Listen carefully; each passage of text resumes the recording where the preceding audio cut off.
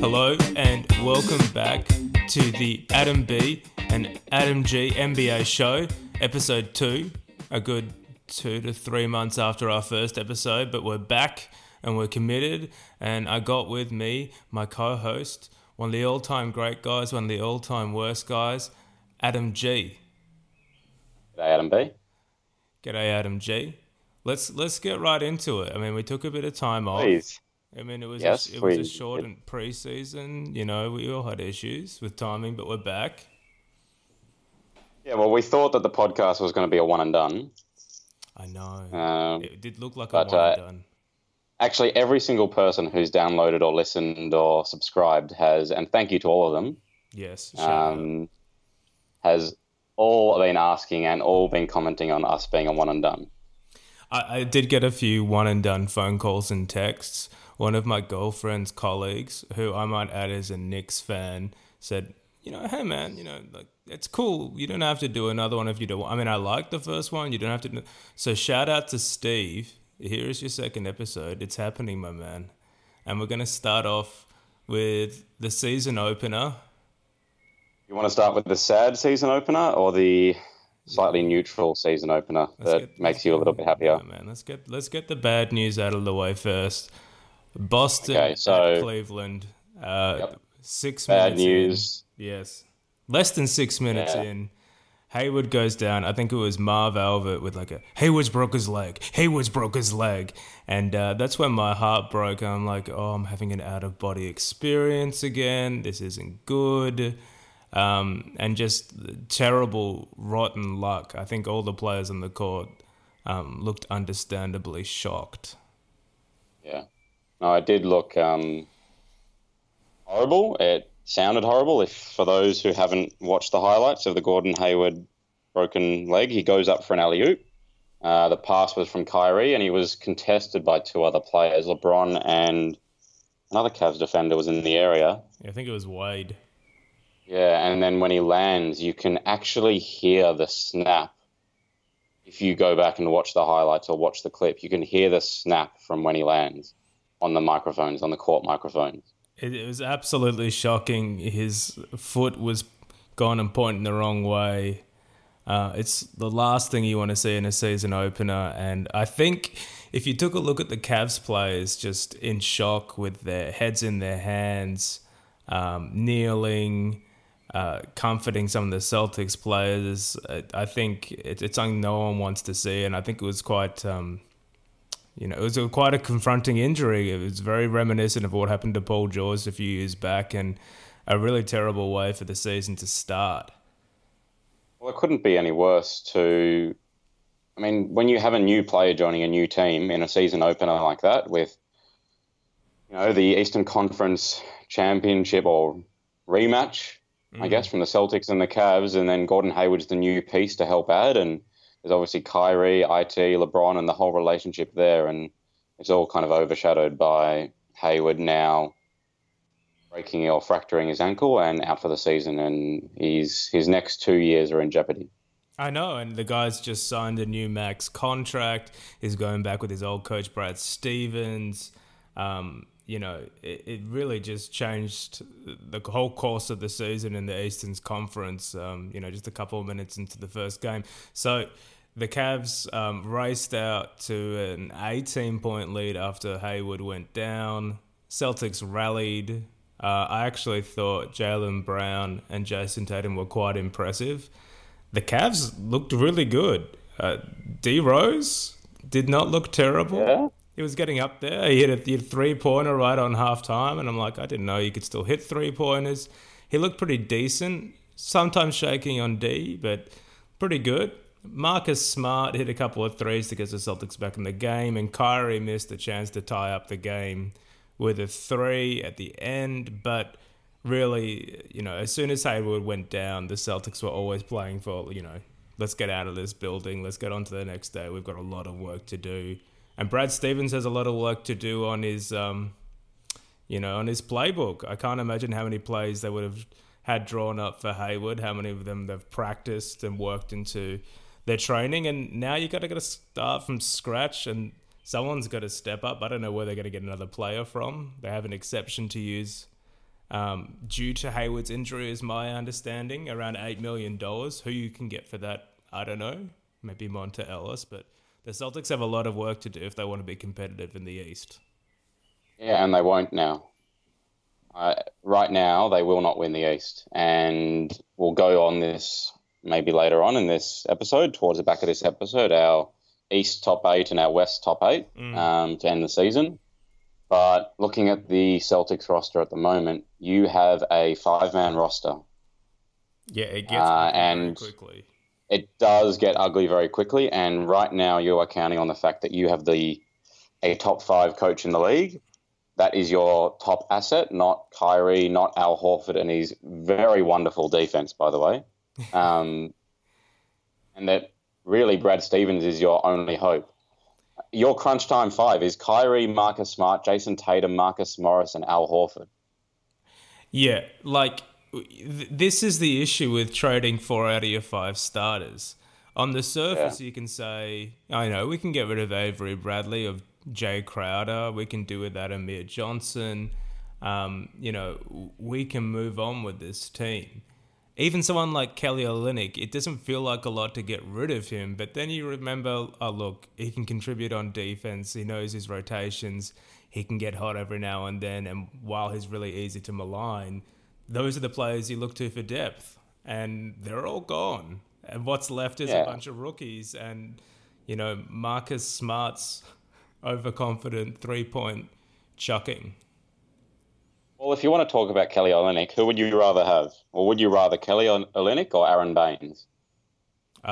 You know what?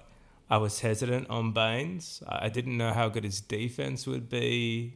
I don't particularly like his hair or beard, which is a key factor in assessing a new player. But is there anything you do like about him? Well, the Aussie has come through in a number of ways. He's brought a bit of toughness. He's brought some aggressive toughness, rebounding. But yes, he's very offensive. Something else that was quite offensive was that we discovered in preseason that Celtics commentator Tommy Heinsohn something else Tommy about Heinsohn. Aaron Haynes. By the way, who's been with the Celtics since 1956. Take off your fucking hats, mate. He's still going. Yeah, he's been with the Celtics since the 50s, and he was more impressed by Aaron Baines in the shower than probably Kyrie's first game. Yeah, I know. Well, it's good to know the Aussie is packing something, even if the Celtics don't seem to be. I think, yes, we can both agree their season is in massive jeopardy, and my gut instinct is put as many minutes as you can into players like Jason Tatum and Jaylen Brown. Yeah. Maybe you go out and get someone like Gerald Green or Monta to plug that hole and at least run a competent offense. But I don't know, unless Hayward makes a miraculous recovery and comes back in March or April like some wild optimists are saying, this season is gone. So, get those youngsters out there, try and build in the good habits, get Kyrie comfortable, establish the leaders of the team and the attitude of the team, and come back. Yeah. Can we quickly go over, I just got here on Boston.com, just a quick update. Celtics forward Gordon Hayward underwent successful bony and ligamentous stabilization surgery for the fracture dislocation of his left ankle. See, here's where it gets interesting because, when you see an injury like the Paul George injury or even some ACLs, most internet-based NBA fans become amateur doctors, and like many others, I did this week as well. And you kind of quickly learn that a clean break is better than a fracture when it comes to healing. And that the hardest thing to, heal and to redevelop strength in is the ligaments. It's not the bones, it's the ligaments. Bones heal far faster than ligaments. And I haven't seen rock solid evidence of it, but there have been several reports that, Hayward's ligaments are clean. They're fine. They're undamaged. It's purely bone damage. And that gives them maybe the slightest bit of hope that he may return, 2 weeks before the playoffs, much like Kevin Durant did a few years back when he was in Oklahoma City. Yeah, well, for those Celtics fans that are a little worried for the future of the franchise, maybe the end of this year or next year, um, they were able to reduce, which for those who, just like me, have just learned is to put back in place the ankle joint. And they had to do that first, but because there was no open fracture or any bone through the skin, there was no need for emergency surgery. So he was able to fly home in the splint. And obviously, he's just recently gone or underwent surgery, and it's all successful. And if I have a little shout out to my favorite Twitter doctor, David Chow, MD at Pro Football Doc, he's absolutely correct when he says athletes are bigger, faster, stronger, and jump higher. As soon as you generate more force, it equals more chance of injury. And for all the advancements we have, and for players being in such great condition,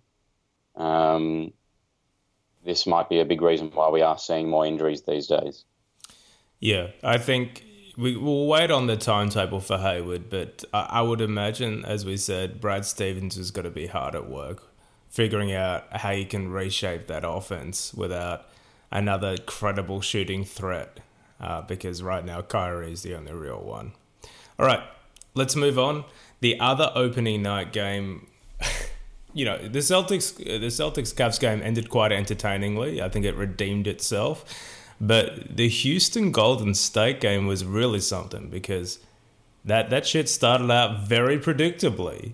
Golden State raced off to a double-digit lead super fast, and new acquisition Nick Young couldn't miss from three or anywhere else for that matter, and it just kind of looked like a bit of a joke. They were in front of their home crowd. It looked like they picked up precisely where they left off from last year, right? It did. It looked like both teams picked up where they left off last year. Both the ending to the Houston playoff series as well as Golden State. And it looked like one of the very familiar Golden State versus other top team matchups, with Golden State up by 10 or 12 points going towards the end of the game. And usually in those situations, it ends with a Golden State 15 to 20 point win. Right. And that is the classic script. But a couple of things were at play here, I thought. Number one, James Harden, who is a perennial fit or fat candidate, now just kind of looks plain old fit. He looked quite fast. He was getting past players. And on the other side, CP3 I didn't think was very impressive. He looked awfully slow out there, looked a little bit lost. And in crunch time, when Houston was making their comeback and erasing that predictable 10, 12 point lead, CP3 was on the bench. That was the best decision Mike D'Antoni made. And if we're talking about coaching here, Mike D'Antoni won the game here and Steve Kerr lost the game. And Mike D'Antoni won the game because he was smart and because he was able to adjust to the situation and realize that Eric Gordon was better than Chris Paul for this game, and that Steve Kerr was arrogant. For anyone, and he's doing and he's showing signs of, all coaches go through this, and that when you win enough as a coach, you get to a point where you think almost any decision you make, or you believe almost any decision you make will be correct, and usually you get away with it, especially when you have the talent the Warriors have. The players prove you right. Exactly, but when you start playing Patrick McCaw for 18 minutes, and really the corpse of Sean Livingston, who is done, for 18 minutes, and Jordan Bell for 11 minutes somehow, when you start playing these players, Omri Caspi somehow managed to get on the court as well. When you start playing these players, it shows that Steve Kerr is basically saying, well, I can really try anything because we are going to win. And, for those of you that missed the game, it was Houston was up by 1 point on the last possession, and Golden State had the ball. A shot was put up, shot missed, offensive rebound kind of bubbled around, and with 2 or 3 seconds left, the ball came out to Kevin Durant on the baseline for a very wide open mid-ranger. And he put it up, and it looked good, and it went in, and the crowd went wild. But the guys on TNT said, Golden State win. And then it went to replay, and it turns out that Kevin Durant's freakishly long limbs finally cost him something, because his long-ass fingers were still touching the ball as time expired. So it was quite a funny scene. I recommend looking it up, because it went from like a sassy Kevin Durant shoulder shake and like, hell yeah, I hit that fucking shot, to Houston being like, oh shit, we won, and like, let's get the fuck out of here, we won, okay, go. You are also forgetting that the person who made the key closeout on Kevin Durant's initial shot attempt, when he faked it and then had to take a side step to then put up the shot, was none other than James Harden. Fit again, not fat. Not fat. Yeah, not fat, fit again, James Harden, in a crucial final possession, showing that when he actually does give a shit, he can defend. God, his giving of shit has such a huge effect on that team. You only need to look at the end of the playoffs last year to see them just fucking collapse, or him collapse and his team in turn collapse. But if he can maintain this kind of shape for the rest of the season and that kind of intensity, I don't know what they're going to do about the Chris Paul thing, but he looked exceptional. And he was one of the best players on the court. You don't think Eric Gordon was also pretty important? Eric Gordon is very, very, very important. But his importance is kind of rooted in the fact that he can distract from James Harden. It gives him more room to operate, more room to orchestrate that offense. I know I'm fanboying right now, but newly fit James Harden has my heart, and my man, you got to keep that up. He does, but the unfortunate thing for him is that the person who's come across to help him is the wrong fit. And a few people have made some comments in regards to CP3 and Eric Gordon having a little disagreement mid-play as the Rockets were taking the ball up, and Gordon was going across half court and CP3 wanted him to pass the ball back to him to slow it down. And Gordon decided to beat the defender one-on-one and go to the basket, which he did, and he managed to score from it. And I don't think this is going to work. Just like I don't think the Celtics are going to make the top four in the East, although they will make the playoffs just because of Brad Stevens. Just because the East is so terrible. Yes, that is correct. But just like the Celtics won't make the top four, and good because the Bulls will hit bottom, CP3 will be the wrong fit for the Rockets all year, and unfortunately, because of that, they won't win. Yeah, I think D'Antoni has a lot of work to do to figure out how those two can be useful on the court at the same time. It's not just them. It's that if James Harden is there and Eric Gordon is also on the court at the same time, you just stretch the floor a little bit more. And if we see this, and he's always injured and has been injured every single year, so this is a big call, but if we see this confident, this aggressive, this also fit, not fat Eric Gordon, then you can't start Harden, Gordon, and Chris Paul. No, I agree. And there is like a huge asterisk we should mention, and it's something that Harden mentioned in the post-game interview, and that's that Chris Paul seems to be dealing with some sort of left knee injury, and he didn't play yesterday against the Kings, and he's kind of unlikely to play over the weekend. So, maybe it's an injury thing, but on first maybe it's a bullshit thing. On first look, it was a fit thing. It was a how do you work on this team? How can you be influential that in a way that's not detrimental to the rest of the players on your team? Yeah, but has D'Antoni ever thought about just putting his two best players in a pick and roll? I don't know, man. You asked me to think about whether or not Mike D'Antoni thinks, so that's a stretch. Yeah, well, he's already admitted to not thinking about defense and never working on it. But look, I would be scared of the Rockets, absolutely, if Chris Paul and James Harden as a pick and roll, as a 1-2 pick and roll, was their crunch time play come the playoff time. Chris Paul's got Because that thickness to set a screen too. Absolutely, that would scare me. I would have no idea how to deal with that if I was any opposition coach. He's You'd be sending thick. it. Yeah, but you'd be sending a third man over every single time. And we know that the Rockets stretch the floor and space the floor out very well. And as soon as you send a third man to a Harden Chris Paul pick and roll, which, remember, if that's against the Rockets, that means Steph Curry has to defend that. Yes, and you think about the players that would be left open in that situation, and also the threat of drawing a foul on that play, because all those players are going to hit the free throws. Exactly. And then PJ Tucker can spot up in the corner. Excellent pickup by the Rockets. I know, he looks great too. And Clint Capella has come on very nicely.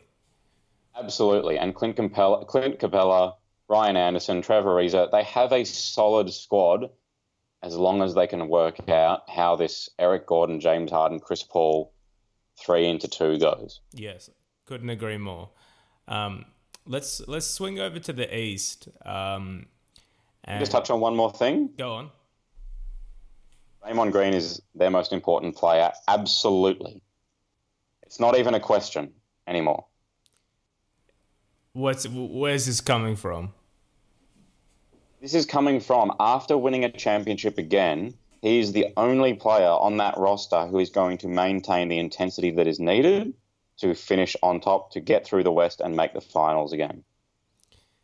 That's a very interesting way of putting it, because they do have a number of players that at a glance just look fucking passive on the court as far as body language, encouraging other teammates, kind of jawing on defense and getting in people's heads. Like, when it comes to that kind of intensity, you're right. They only have one source of that, really.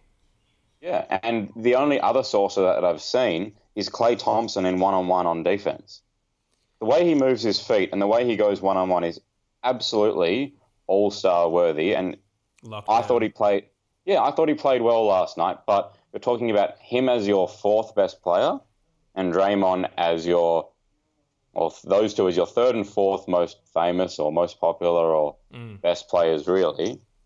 And are we going to go through another Steph and KD switch and swap and who's the actual alpha and who's more important, when really just let Draymond run the show?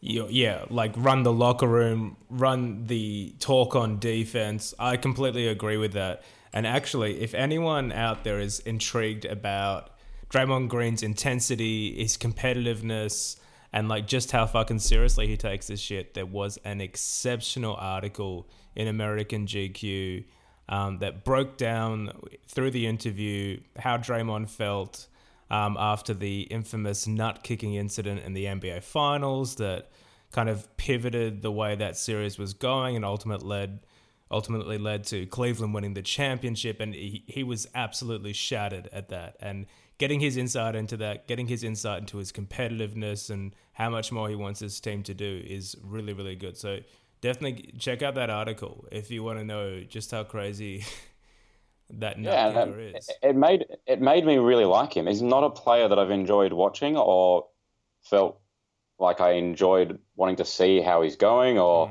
how he's progressing or improving, but reading that article made me feel like I appreciate him as a competitor. And last night it really showed it, is as soon as he came off with and so far we don't have any more news on his knee injury, but as soon as he came off, you used the word correctly. They were passive and the competitiveness was gone and the intensity was gone from that team. Can I just ask, did you care to look at that Klay Thompson doppelganger on the sidelines?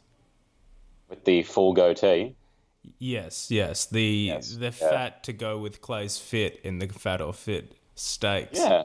That was an incredible... Like, that guy... I mean, the tickets must have cost a fortune. It's opening night. It's ring night. And he's gone... And he's made sure he's there. Yeah, he knows what he's doing behind the bench. Yeah, he knew exactly what he's doing. He's been preparing all off-season for this moment. Yeah. He looked good. Like, it's quite a good... a good look on him. All right. Let's go East. Let's go. Yep.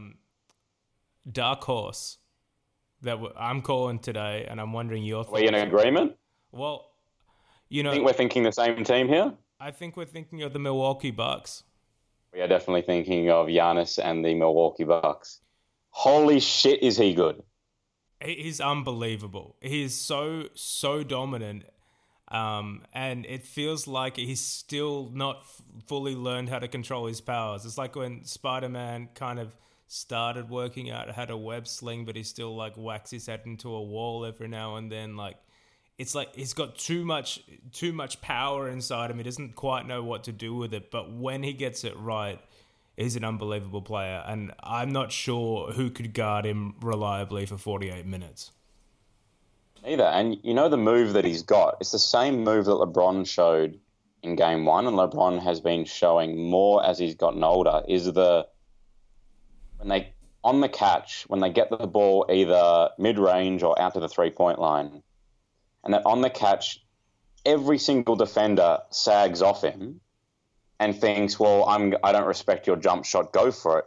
And they still manage to, within 2 dribbles, get to the hoop and bully their way through the first defender and any help defense as well. Yes, and it's pure strength and size, but also skill, the coordination. Though. Yes, the coordination to kind of keep it all together. Those long-ass limbs, I mean, that's a lot of man to control. But it's spin moves, it's Euro steps, it's offhand layups, it's go around to the other side of the basket and finish. It's using his hips well. Him and LeBron have that one-on-one, I don't care if you are sagging off me and protecting the paint. I'm still going to get to the basket. Yes, I'm going to get to my spot. There was some, I think it was slightly in jest, Giannis MVP chatter coming out of the Ringer and Bill Simmons. I think it's kind of fun. But seriously, if you wanted to build around a player, like, you know, in the next 2, 3, 4 years, he wouldn't be a bad first guy to pick. You know, he's, like I said, I still feel like he's a ways off his peak. He's a ways of fully mastering everything he's got in his arsenal. But shit, like, he's going to be such a dominant player for many, many, many years to come. And I think it's getting to the point where maybe later this season, people are going to see him as an even better prospect than, say, Anthony Davis. Yeah, and I think this is a guy who can lead this team into the playoffs this year. I do believe he can lead his team into contention for a top 4 spot, and they are going to be a dark horse, and they do have very, very, very good backup point guard in Matthew Dellavedova. Yes, but seriously, he's not that good. No, but Middleton, Brogdon, like guys like this are becoming more and more reliable, and they're actually quite a dangerous team, and not as one-dimensional as the way people used to look at them. Yeah, and do you think that Greg Monroe, who he looks like he's approaching the 6th man or off the bench big man scorer role actually quite well? That's not a bad way of looking at him. Yeah. He comes onto the court and he knows he's playing 15 to 25 minutes a game, and he knows that when he's on the court, he's getting quite a few shot attempts, getting quite a few low post scoring attempts or one-on-one attempts, and he's taking it well. And if you can have a big guy coming off the bench to do that, it's priceless for the team, considering that their starting lineup does so much damage on the defensive end as well with their length. It can help to have Gregor Monroe come on and to score a few easy baskets. Yes, and you touched on, you know, Giannis leading them into the playoffs. Last year, their performance in the playoffs against the Raptors, I know it's only round 1, and I know they lost in 6, but anyone who watched that Game 6 will remember a team that looked completely dead and resigned to their off-season, and a team that kind of came back, and they came back through Giannis, who was like absolutely gassed as hell by the end of the game. And the kind of heart they showed and the youth of the team just kind of vaguely remind me of when Oklahoma City went up against Kobe's Lakers. So I'm talking like Harden, Russ, Durant, Oklahoma City era. And they were just too young for the opponent, too inexperienced, a bit too emotional and erratic, but they vaguely remind me of that Oklahoma City team, and I think like no one should be sleeping on Milwaukee anymore. I think I agree with you. They're a threat for a 3 or 4 seed in the East, especially with the Celtics suffering that Hayward injury. Yeah, well, if everyone has a look at, or if you have a look at the Vegas lines for win totals for the season, how are they at 47.5 when the Minnesota Timberwolves are at 48.5? Minnesota's at 48? 48.5 is the over-under for win totals for Minnesota Timberwolves. Mate, should we just go under that like today? That is a lock under and a lock over for the Bucks. Yeah, jeez. Minnesota. That's the thing. That's why they are our dark horse, because we still believe, everyone still believes in Washington, Toronto, Boston more, and there are some people even talking about Miami and Charlotte as potential higher placed finishes than the Bucks, and it's not going to happen. Not when we know that this sport is all about who has the best player on the court. Yes.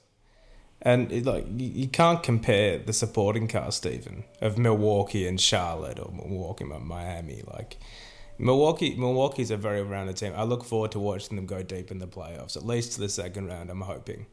Adam G, I've always considered you one of the wisest men I've ever known, and I've known you since I was 5 years old. Yes. So I want to ask you a question. Go ahead. Adam G, Is this the season the 76ers stop being shit? You would like me to say yes, wouldn't you? I would like the truth. The truth is that they're still going to be shit. The truth is that don't believe the hype. They are not going to finish in the playoffs.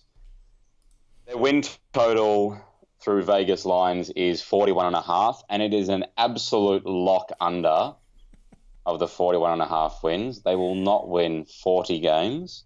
They will not get close to the playoffs. They will not be in contention for the playoffs.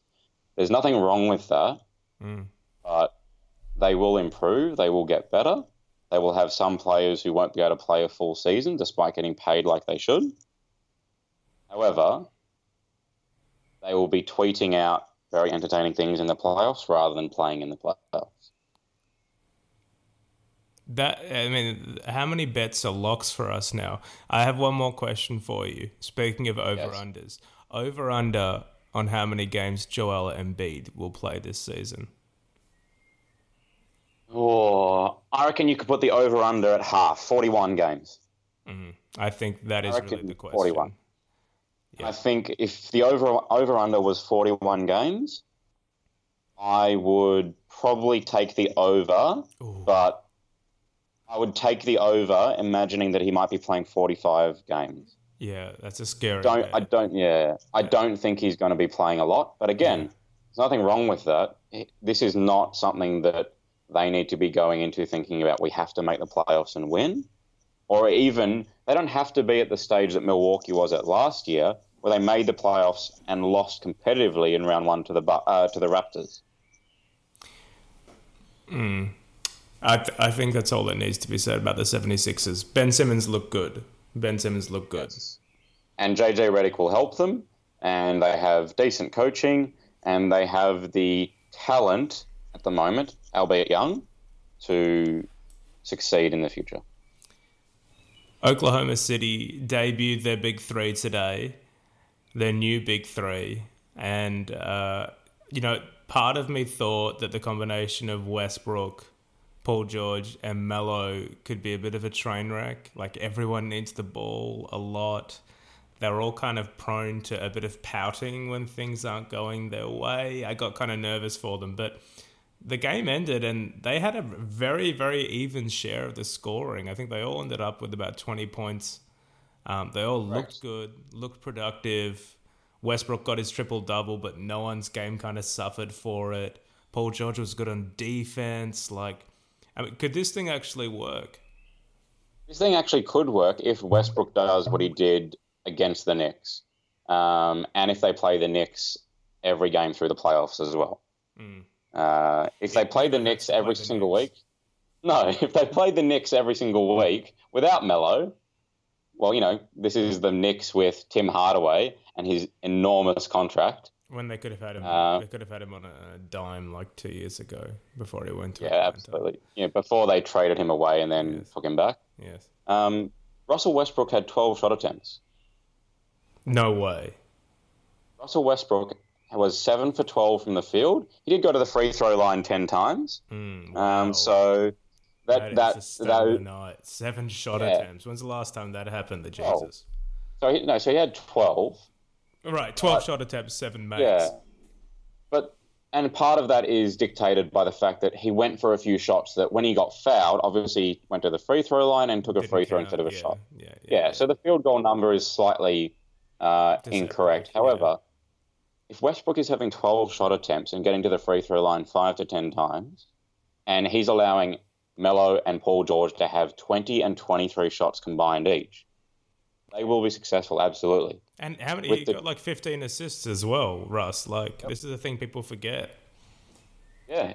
He put up a 21-10-16 line with only 12 shot attempts. Look at that. I did feel bad for Porzingis today because he looked very good in the first half and then absolutely gassed and out of the game in the second. Yeah, well, he needs some big man help other than Enes Kanter. Oh, Enes. Yeah. Are you scared of the Thunder if you are another West team because of those, or 4 out of their 5 starters, being Roberson, Adams, Westbrook, and George? Those 4, as a starting unit on defense, in playoffs, in crunch situations, I'd be a little bit scared. I'd be really scared because, number one, yes, they can play lockdown defense. And number 2, I feel like on any given night, one of those big 3 guys could go for 40 points. And it doesn't really matter what you do because it's not as though you're going to double team Paul George and leave one of Melo or Westbrook open. You kind of, you lost it at that point. So, I think they're a real threat. I think as with last year, their bench is going to be their Achilles heel. And it'll probably dictate how far they go in the playoffs unless the superstars just put the entire team on their shoulders. Yeah, and the bench will be crap, and they'll probably lose a few games throughout the season. They'll lose a few back-to-backs. They'll lose a few on the road. They'll lose some games that cost them positions or higher positions in the playoffs. I still believe they're going to finish in the top 4 in the West, but you're right, they're going to cost themselves a few games just because of their bench. But look, come playoff time, that is a lineup that, hey, if you want to sit off Russ and block passing lanes and get closer to Paul George and Melo, well, he's just going to get a head of steam up and come at you and either do that crazy deceleration pull-up that he has or go to the basket.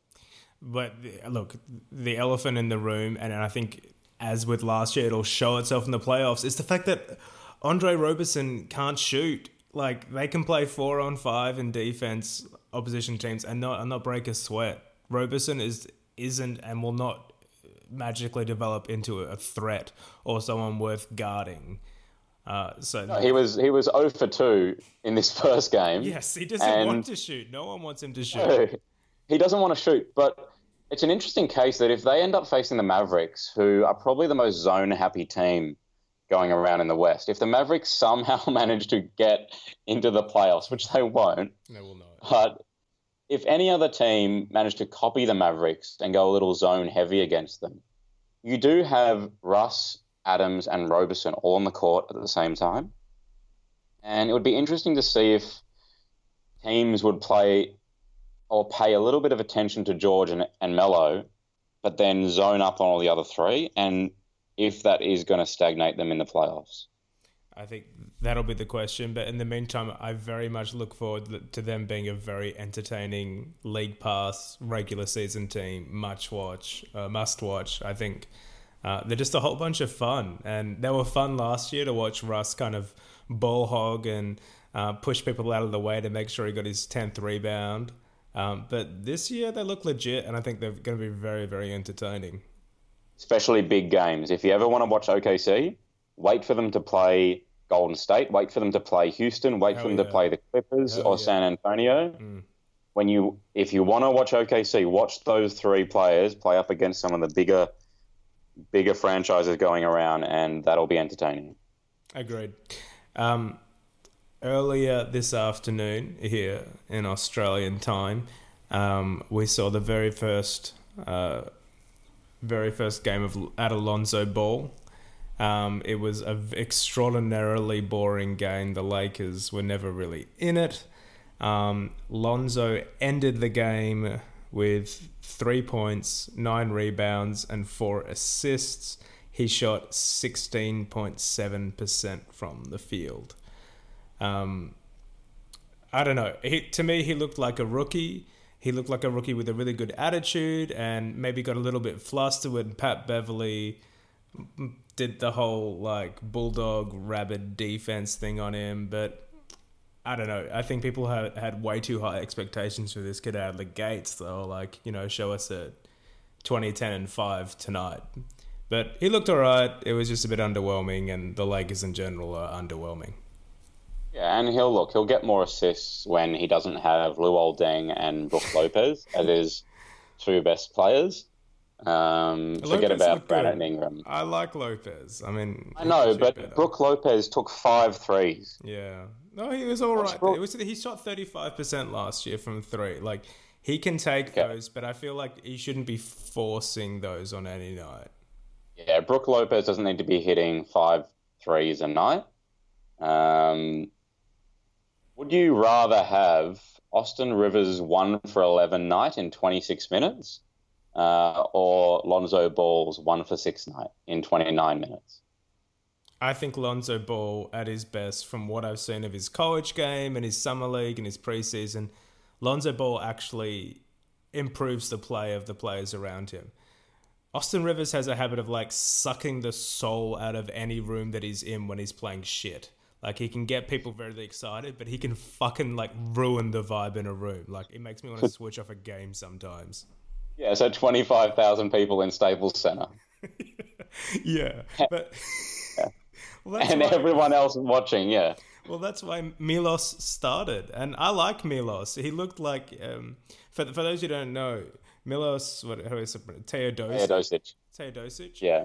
Come out of Serbia, a 30-year-old rookie. Watch this fucking guy's YouTube highlight reel. He throws the sickest passes. So I've tuned into this game, number 1, to watch Lonzo, number 2, to watch Milos. And, he was like, he looked a little bit lost at the start. He was like putting up his hand and waving his hands, trying to get the ball. And he rushed a few shots. But overall, I thought he was very, very entertaining to watch. If like a little bit shot happy. Someone who was even more entertaining to watch, though, and I think another maybe top 3, top 5 MVP candidate was Blake Griffin, who was like unbelievable. Yeah, I agree. Shot 50% from the field, 50% from 3. Yeah. He ended with 29 points, 12 rebounds, and 3 assists, 2 steals. I think he's unbelievable as a player, and he's proved it again. Yeah, and we forget that a few years ago he was in the top 5 in MVP voting. And this is a guy who's had a lot of his career interrupted by injury at really poor times. Sometimes self-inflicted injury. Sometimes self-inflicted when he doesn't like the equipment manager and wants to punch him in the face. But I don't know, look, man. we if he's know not punching anyone in the face, I can see him doing incredible things this year. Look, if he can shoot like that, I know we all want him to go back to dunking every single play back in his second year in the league.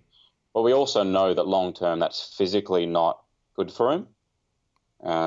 And if a Blake Griffin can threaten with his athleticism while still hitting 50% from 3, 40% from 3, then how do you stop him?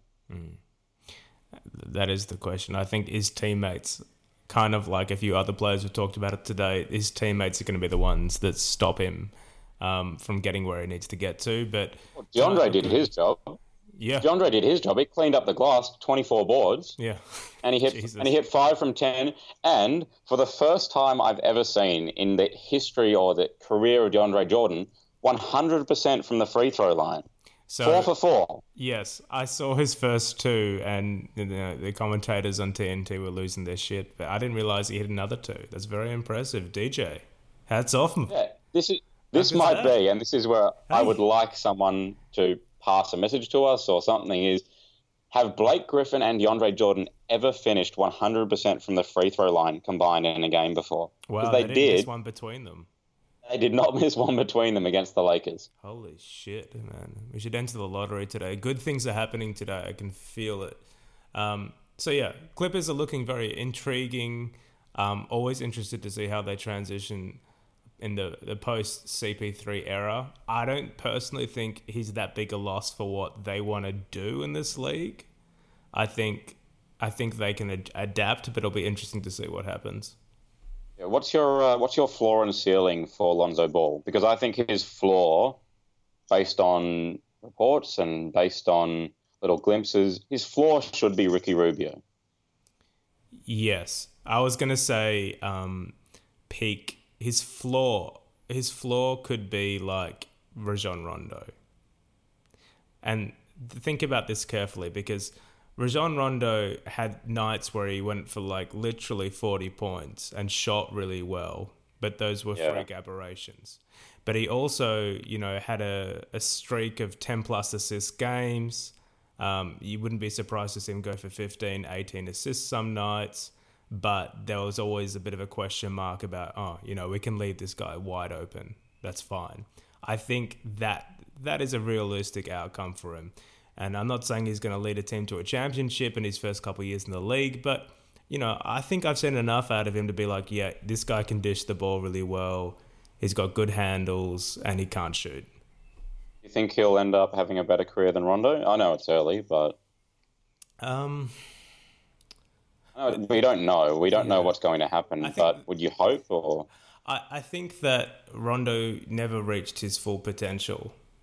Yeah. I think, I still feel sad for him, and he's one of those those redemption stories you always want to happen. And when the Bulls looked like they were gonna knock out the Celtics clean in the first round last year, I'm like, good for Best Rondo. two games. Yep, best two games of last season. Best two games of your life. No, I root for Rajon Rondo, but I think he has unfulfilled potential. I think many of his coaches would say the same thing. He's a frustrating player. So, look, I would hope that Lonzo, with his extraordinarily gifted skill set, he's got incredible size. Like, he's a threat in a lot of ways. I would hope that he could, surpass Rajon Rondo's career. Yeah, definitely. That's me speaking as I'm not being a hater on Lonzo for some reason. Maybe because the Lakers are just so shit. It'd be mean to be a hater. It's fun. It's fun to care about a rookie.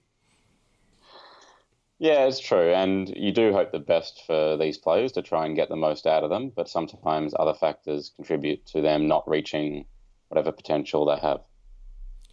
Adam G, are you ready to do our East and West top 8 and our predictions for the I am NBA ready. awards? Absolutely. I am ready. I am ready with my East and West top 8. Which one would you like me to start with? Let's start with the East because it's so much less interesting. Let's get it out of the way. Let me know what's happening. And Okay. this is in a post-Gordon Hayward world. Yes, this is post Gordon Hayward world. I will go from 8 to 1. Okay, let's hear it. Detroit's going to make it into the playoffs. Stan Van Gundy's going to keep his job. Miami will sneak in 7th. The Dwight Howard-led cancerous Charlotte Bobcats and Hornets, both of them, will make the playoffs in 6th. And Boston will be in 5th seed of the East. Mm-hmm. That's the best Brad Stevens will be able to do with you guys. And then my top 4 in the East come the end of the season will be Toronto. Will get the 4 seed. Milwaukee, Washington, and Cleveland will somehow, despite not trying on defense for an entire season, they will still finish with the number 1 seed due to their insane depth. I think that's a very reasonable top 8. I'm a little bit lower on the Raptors than the average person. I think they looked a bit broken in the playoffs last year and weren't particularly good at stringing things together in the regular season. So I think they could dip a little bit further down than where you've put them. But yeah, I think those are going to be the 8 teams. I can't imagine Atlanta doing anything meaningful. Philadelphia, yeah. I want to believe they can get the 8th seed. I want to believe. I'm trusting the process on that one, but everyone else is going to be garbage. Yeah, and the teams we're believing won't be in contention really are the Knicks, Pacers, and Magic, and as well. The Bulls, the Hawks, the Nets, they're all going to be finishing with 25 wins and less.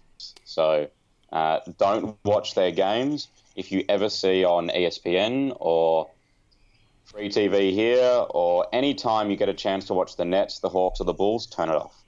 Yeah, you can do better things with 3 hours of your time. Yeah, can we quickly mention that Bulls forward Bobby Portis decided to punch other Bulls forward Nikola Mirotic in the jaw. Yeah, and Nikola Mirotic has a severely fractured jaw, had surgery apparently, and is out 4 to 6 weeks, might be more, and Bobby Portis has been suspended as well. Have you got any gossip as to how that happened? I haven't followed the reporting on this one. That's an unbelievable story. Look, fights in NBA locker rooms and fights in NBA practice happen quite often because this is very competitive players going up against each other, and especially when you're getting paid to be on the Bulls and you hate life because you are on the Bulls and your coach is the worst coach in the league. Fire Garpax. Fire Garpax, please. The difference is that when you're on the Bulls, those players go for the punch because they don't care about the season anyway, whereas at the Cavs or the Rockets or wherever they are, that fight, the players eventually realize, wait, we might make the playoffs. My hands are my tools. I cannot afford to injure these hands or break my wrist or whatever might happen. So what you're saying, in a career sense for those Bull players, is that they have nothing to live for? No, not this year. That's tough. I wonder how Denzel Valentine feels about that assessment. I feel sorry for that Bulls team. Adam B, their over-under is 22 wins for the season. Jesus. I am almost confident enough to lock them as an under. We're going to be putting down a lot of money after this podcast. Oh, we are. We're going to be losing a lot of money after this podcast as well. No shit. But I think the Bulls can compete with the 10 and 72 76ers. I think the 76ers will finish above the Bulls. They got far more talent on that team. Yeah, this year. I mean, that 76ers team from a few years ago that managed 10 wins. I don't know. They're going to be playing a lot of Eastern Conference teams, don't forget. True. I guess if they beat the Hawks 5 times and beat the Nets 5 times. That's what I'm getting at. Yeah, that's 10 wins, yeah. And also another shout out to Jeremy Lin, who did his knee in horrible circumstances and it was a really terrible scene to watch. And now that the Celtics have been relieved of the Nets pick, I don't root for their misery anymore. And I was very sorry to see someone like Jeremy Lin go down in the first game of the season. I mean, and for those who missed it, patella tendon injury, and Jeremy Lin is out for the season with the ruptured patella tendon. And it's a pretty horrific way to start with 2 nice young players, both being injured. Nice guys, both being injured in the opening nights of the season and out for the season, and both their careers looking like taking a different course after this. Shout out to Jeremy Lin, quick recovery. Let's move on to the West. Give me your top 8. Okay, top 8 in the West. Denver's going to sneak in. Shout out to my man and your bro Hayden Badawi. Shout out HB. Good luck. HB. You got Paul Millsap now. Anything's possible with Paul Millsap. Anything's possible with Paul Millsap, including an 8 seed. The Grizzlies will make the playoffs. They will finish in the 7th seed. They will end up playing one of those top Western Conference teams like they always do, giving them an absolute painful moment so here or there. A couple of scares. They might steal a game. Yeah. They might even get into a 7-game series with the Thunder or the Rockets or the Spurs or whoever it is, and then they'll lose. Portland will finish in 6th. The Clippers will manage to just get edged out for the 4 seed. The Clippers will be the 5th seed. With the Spurs will just pip them to the 4 seed. And our top 3 in the West is Golden State, Oklahoma, and Houston. will Wow, finish you're in putting the Oklahoma third seed. second. The Thunder will finish with the second seed because during the regular season, with the limited amount of time, often it is not coaching. Often it is not anything other than sheer talent on the court, and they have enough to win enough games. Speaking of winning enough games, one other thing that jumped out was, for the Clippers, Doc Rivers led teams have a habit of taking their foot off the pedal like a quarter of the way through the regular season and kicking themselves and being like, oh, we should have been a higher seed, but here we are. We got a shitty matchup now. So I wouldn't be surprised to see the Clippers, especially in that transition phase, especially relying so much on Blake and kind of being point guardless. I wouldn't be surprised to see them finish, sixth or even seventh if they take their foot off the pedal, as they sometimes do. Yeah, and do you think a lot of teams are doing that nowadays in both like October and November, and I guess moving towards treating this starting period more like a preseason and taking their pedal off now rather than later? Yeah, the shortened preseason is interesting. I mean, last year, I'm not sure I've seen a more dramatic regular season to playoff turnaround than what I saw of the Cavs. I thought confidently I had seen who they were as a team in the regular season. They had a number of close matchups with my Celtics. You'd seen their best, you'd seen their worst, you'd seen their nights where they're just chucking and they're lazy on defense, you'd seen their nights when they're locked in. I thought I knew them. But as soon as the playoffs started, their intensity and their ability to gel as a team and be disciplined, they fucking blew everyone out of the water the whole way through the East.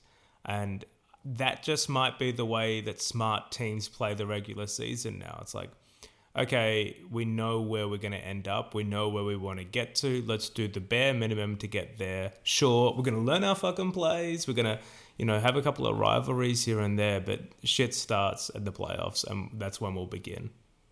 Yeah, and that's why I think the real season begins in December for some teams, or even in January after that Christmas period for other teams. For the very few teams that have players that have been in the league for a long time, so really veteran teams like the Cavs, their season won't start till after the All-Star break in February. I completely buy into that.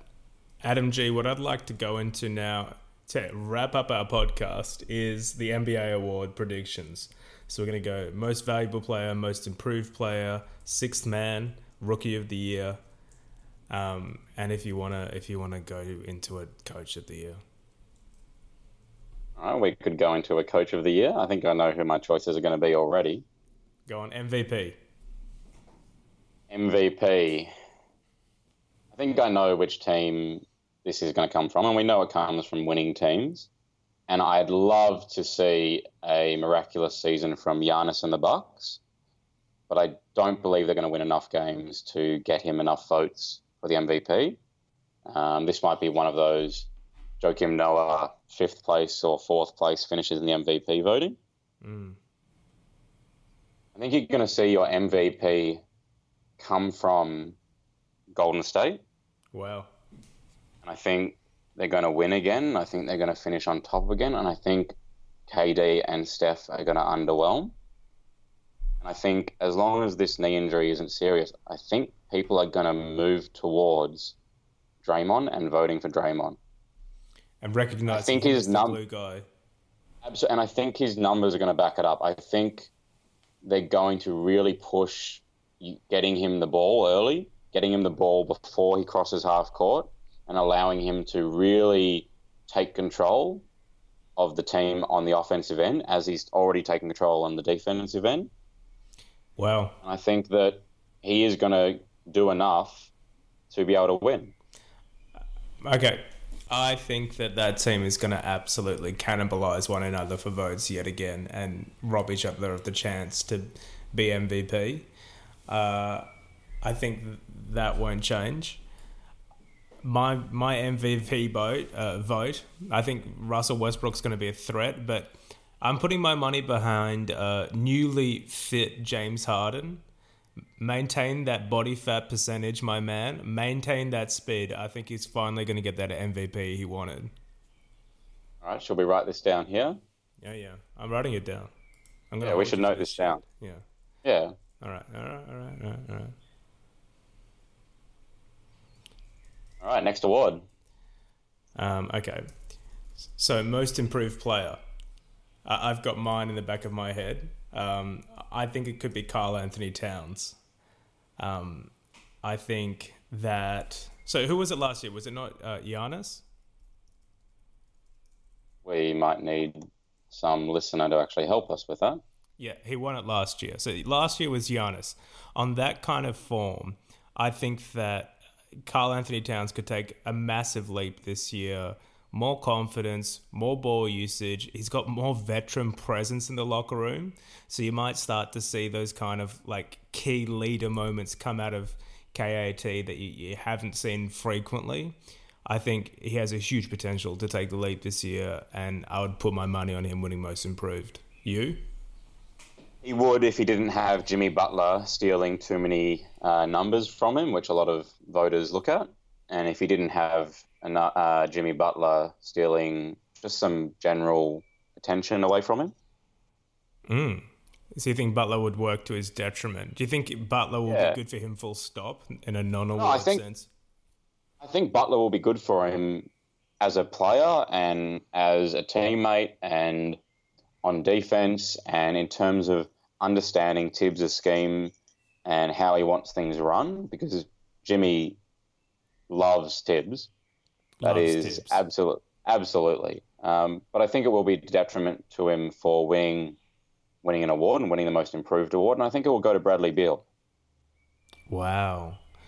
Non-injured Bradley Beal shooting consistently well is a terrifying thought. You remember in the playoffs, was it game 6? Against it was the one Celtics. of the... I think so, yeah. And Bradley Beal went absolutely crazy on offense. Yes, he killed us. In the same way that he did us huge favors in game 2, he killed us a little bit later in the series. And that was my thing with him. I'm like, you're so inconsistent. I kind of don't mind if you shoot it right now. Yeah. But that's the thing, and improvement. Yeah, and there is room for improvement because no one's seen it for long enough because he's been injured. And there comes a point in every player's or every injury-prone player's life where they tend to get over this because they change something, they change their habits, they change their off-the-court habits, they change their training regime, they learn how to manage their body better. And we've seen it with Steph Curry, and I'm not saying Bradley Beal is going to become Steph Curry, but he was a similarly injury-prone player who people doubted. Yeah. And they both have immense talent. The issue hasn't been their talent. The issue has been other factors like injury. And Bradley Beal will win it. I think more broadly, I have to say, Washington has that thing where they've improved every year for a couple of years and they've kept the core of their team very much similar. And that consistency and continuity, I think, is going to become a secret weapon in NBA rosters. There has been so much dramatic change in so many rosters around the league that I think at some point, chemistry, continuity, knowing your teammates is going to become an unfair advantage. And I think in the East, especially, Washington are that team, they're going to be able to take advantage of that. Yeah, absolutely. And I know I have them, and I said that I had them as my number 2 seed. But for their 48-win over-under, they are a lock for the over. They are a 50-win team. And if there's anyone that is going to threaten Cleveland for that number 1 seed, it will be Washington. And it doesn't mean they're going to go through the East. But if there's anyone that overperforms in the East and finishes a number 1 seed, maybe 55, 56 wins, I believe it can be our Washington professional basketball team. The Washington professional basketball team. 6th man of the year. My call is Lou Williams because I think he's going to be absolutely filthy that he missed out last year. I think that there are other really nice contenders. Don't get me wrong. I think there are some threats out there. I think Marcus Smart seems to think he wants to be 6th man of the year.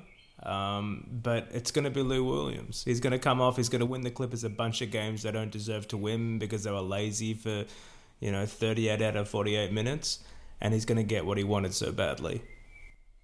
I thought we'd agree on at least one of these individual awards. I know. But it's a guy I've already mentioned, and it's a guy who's already become fit instead of fat, and it's Eric Gordon. You love Eric Gordon. And not only will he win it because he will play well, and he started the season in his first 2 games with 20-point performances in both of those games, but he'll also get votes because all the turmoil that's going to go on between Chris Paul and the fit with the team, people are going to want the other thing, which is Eric Gordon. He is the other option. And just by Chris Paul not fitting entirely correctly with James Harden and Eric Gordon being an awesome option off the bench, he's going to get a few more votes and win 6th man. Could there be a flaw in your plan, Adam G? If the fit between Harden and Chris Paul ends up being an absolute fucking disaster, is there not a chance that Eric Gordon gets brought on to start? Could he end up starting more games that he doesn't start, or splitting them in a weird way that disqualifies him from that award? Can you imagine Mike D'Antoni benching Chris Paul without losing his job? I know, that's something I've seen whispers about already. It's like, how long is D'Antoni going to keep his job when Chris Paul is unhappy? I think we do have to realise that Chris Paul is still very good. He still had, in a poor performance, he managed to have 11 assists and get Steph Curry into 4 fouls very early in that game. And he had a bung knee. Correct. And he had a bung knee, which I still think is bullshit and them covering up. But let's just say he had a bung knee. And he's thick and able to set screens. We know he's thick. He's very thick. Not as thick as Aaron Baines, but still very thick. If you want to see thick, you got to check out Gershon Yabusele, the Celtics rookie out of France. Looks like a good screen setter, let's put it that way. Has that been Danny Ainge's entire recruitment strategy this year? Just recruit thick big men? Man, he's got one of the biggest asses I've ever seen on an NBA player, Gershon, and I cannot wait to see him play. He's missed their first 2 games, but I'm very excited to watch him. Yeah, and I bet Tommy Heinsohn's excited to watch him in the showers after as well. No doubt about that. Shout out to Tommy. Keep on doing what you do. Adam G, wrap it up with the Coach of the Year. I think this is going to be very predictable, and I think it's going to go to Steve Kerr. Again, we disagree, and it's again because I think he's going to be arrogant. And I know coaches who have done this, and I've had moments where I've done this personally, where you win enough and you believe in your own hype, and you actually start making poor mistakes, and you start getting complacent. Are you going to say Scotty Brooks? You know I thought about it. You know I considered it. However... You could not have watched that playoff series last year and honestly think Scotty Brooks is going to get an award for coaching. I remember that playoff series very well and how frustrated I was. And you know how frustrated I get with other coaches performing poorly. I know, and you wanted the Celtics to lose so badly. You're like, Scotty, what are you fucking doing, and mate? I hate poor coaching, and I hate complacent coaching and overconfident coaching. And Steve Kerr is going to fit into one of those categories, being overconfident. However, Coach of the Year will still go to, will go to Jason Kidd. Wow. Okay, look, we want to dub the Bucks our dark horse, then there's no better man to get behind. And look, and for those who don't know, Jason Kidd, head coach of the Bucks, who might not necessarily be out there very often or necessarily do too much, but some coaches end up being good because all they do is they do not take away from their team, or they do not take away from their players. They might be a neutral, they might be a net 1% positive, but there are a lot of coaches in the NBA and out there in all sports, professional and amateur, who actually hinder players and teams and put more harm than good. And Jason Kidd is going to do his job and do his job well and allow his team to be the best they possibly can and allow Giannis to lead them to as many wins as possible, and he'll win Coach of the Year for it. I don't like Ange Postecoglou. I do like Jason Kidd. And I still remember fondly when he asked one of his players to spill a drink all over the side court so they could get an extra timeout in a playoff game. So shout out to Jason Kidd. Good luck, my friend. Adam G, I think we can wrap this thing up. That was a very good first podcast. I'm not sure they're all going to be this long, guys. So if it was a bit drudgerous, we had to start off. We had a lot to get off our chests after a long break. But welcome back. We hope you enjoyed it. Did you enjoy it, Adam G? I absolutely loved it. It's been too long. We'll definitely say that it won't be this long between now and the next podcast, although we can't make any promises. We will say that at the very least. However, we're excited now. The season started. I think, despite being sad with Hayward's loss, I think you're still mildly excited by the season starting. Hell yeah. And I think we can start getting into the fact that this is the best part of the year when NBA's on, NFL's on, soccer's on around the world, and the weather's good as well. You can't complain about that, can you? All right, Adam G, thank you so bloody much. You're a star. I love you. And to our listeners, keep on doing your thing. We're glad you're here, and we'll see you soon. Thank you very much, Adam B. Bye, Adam G.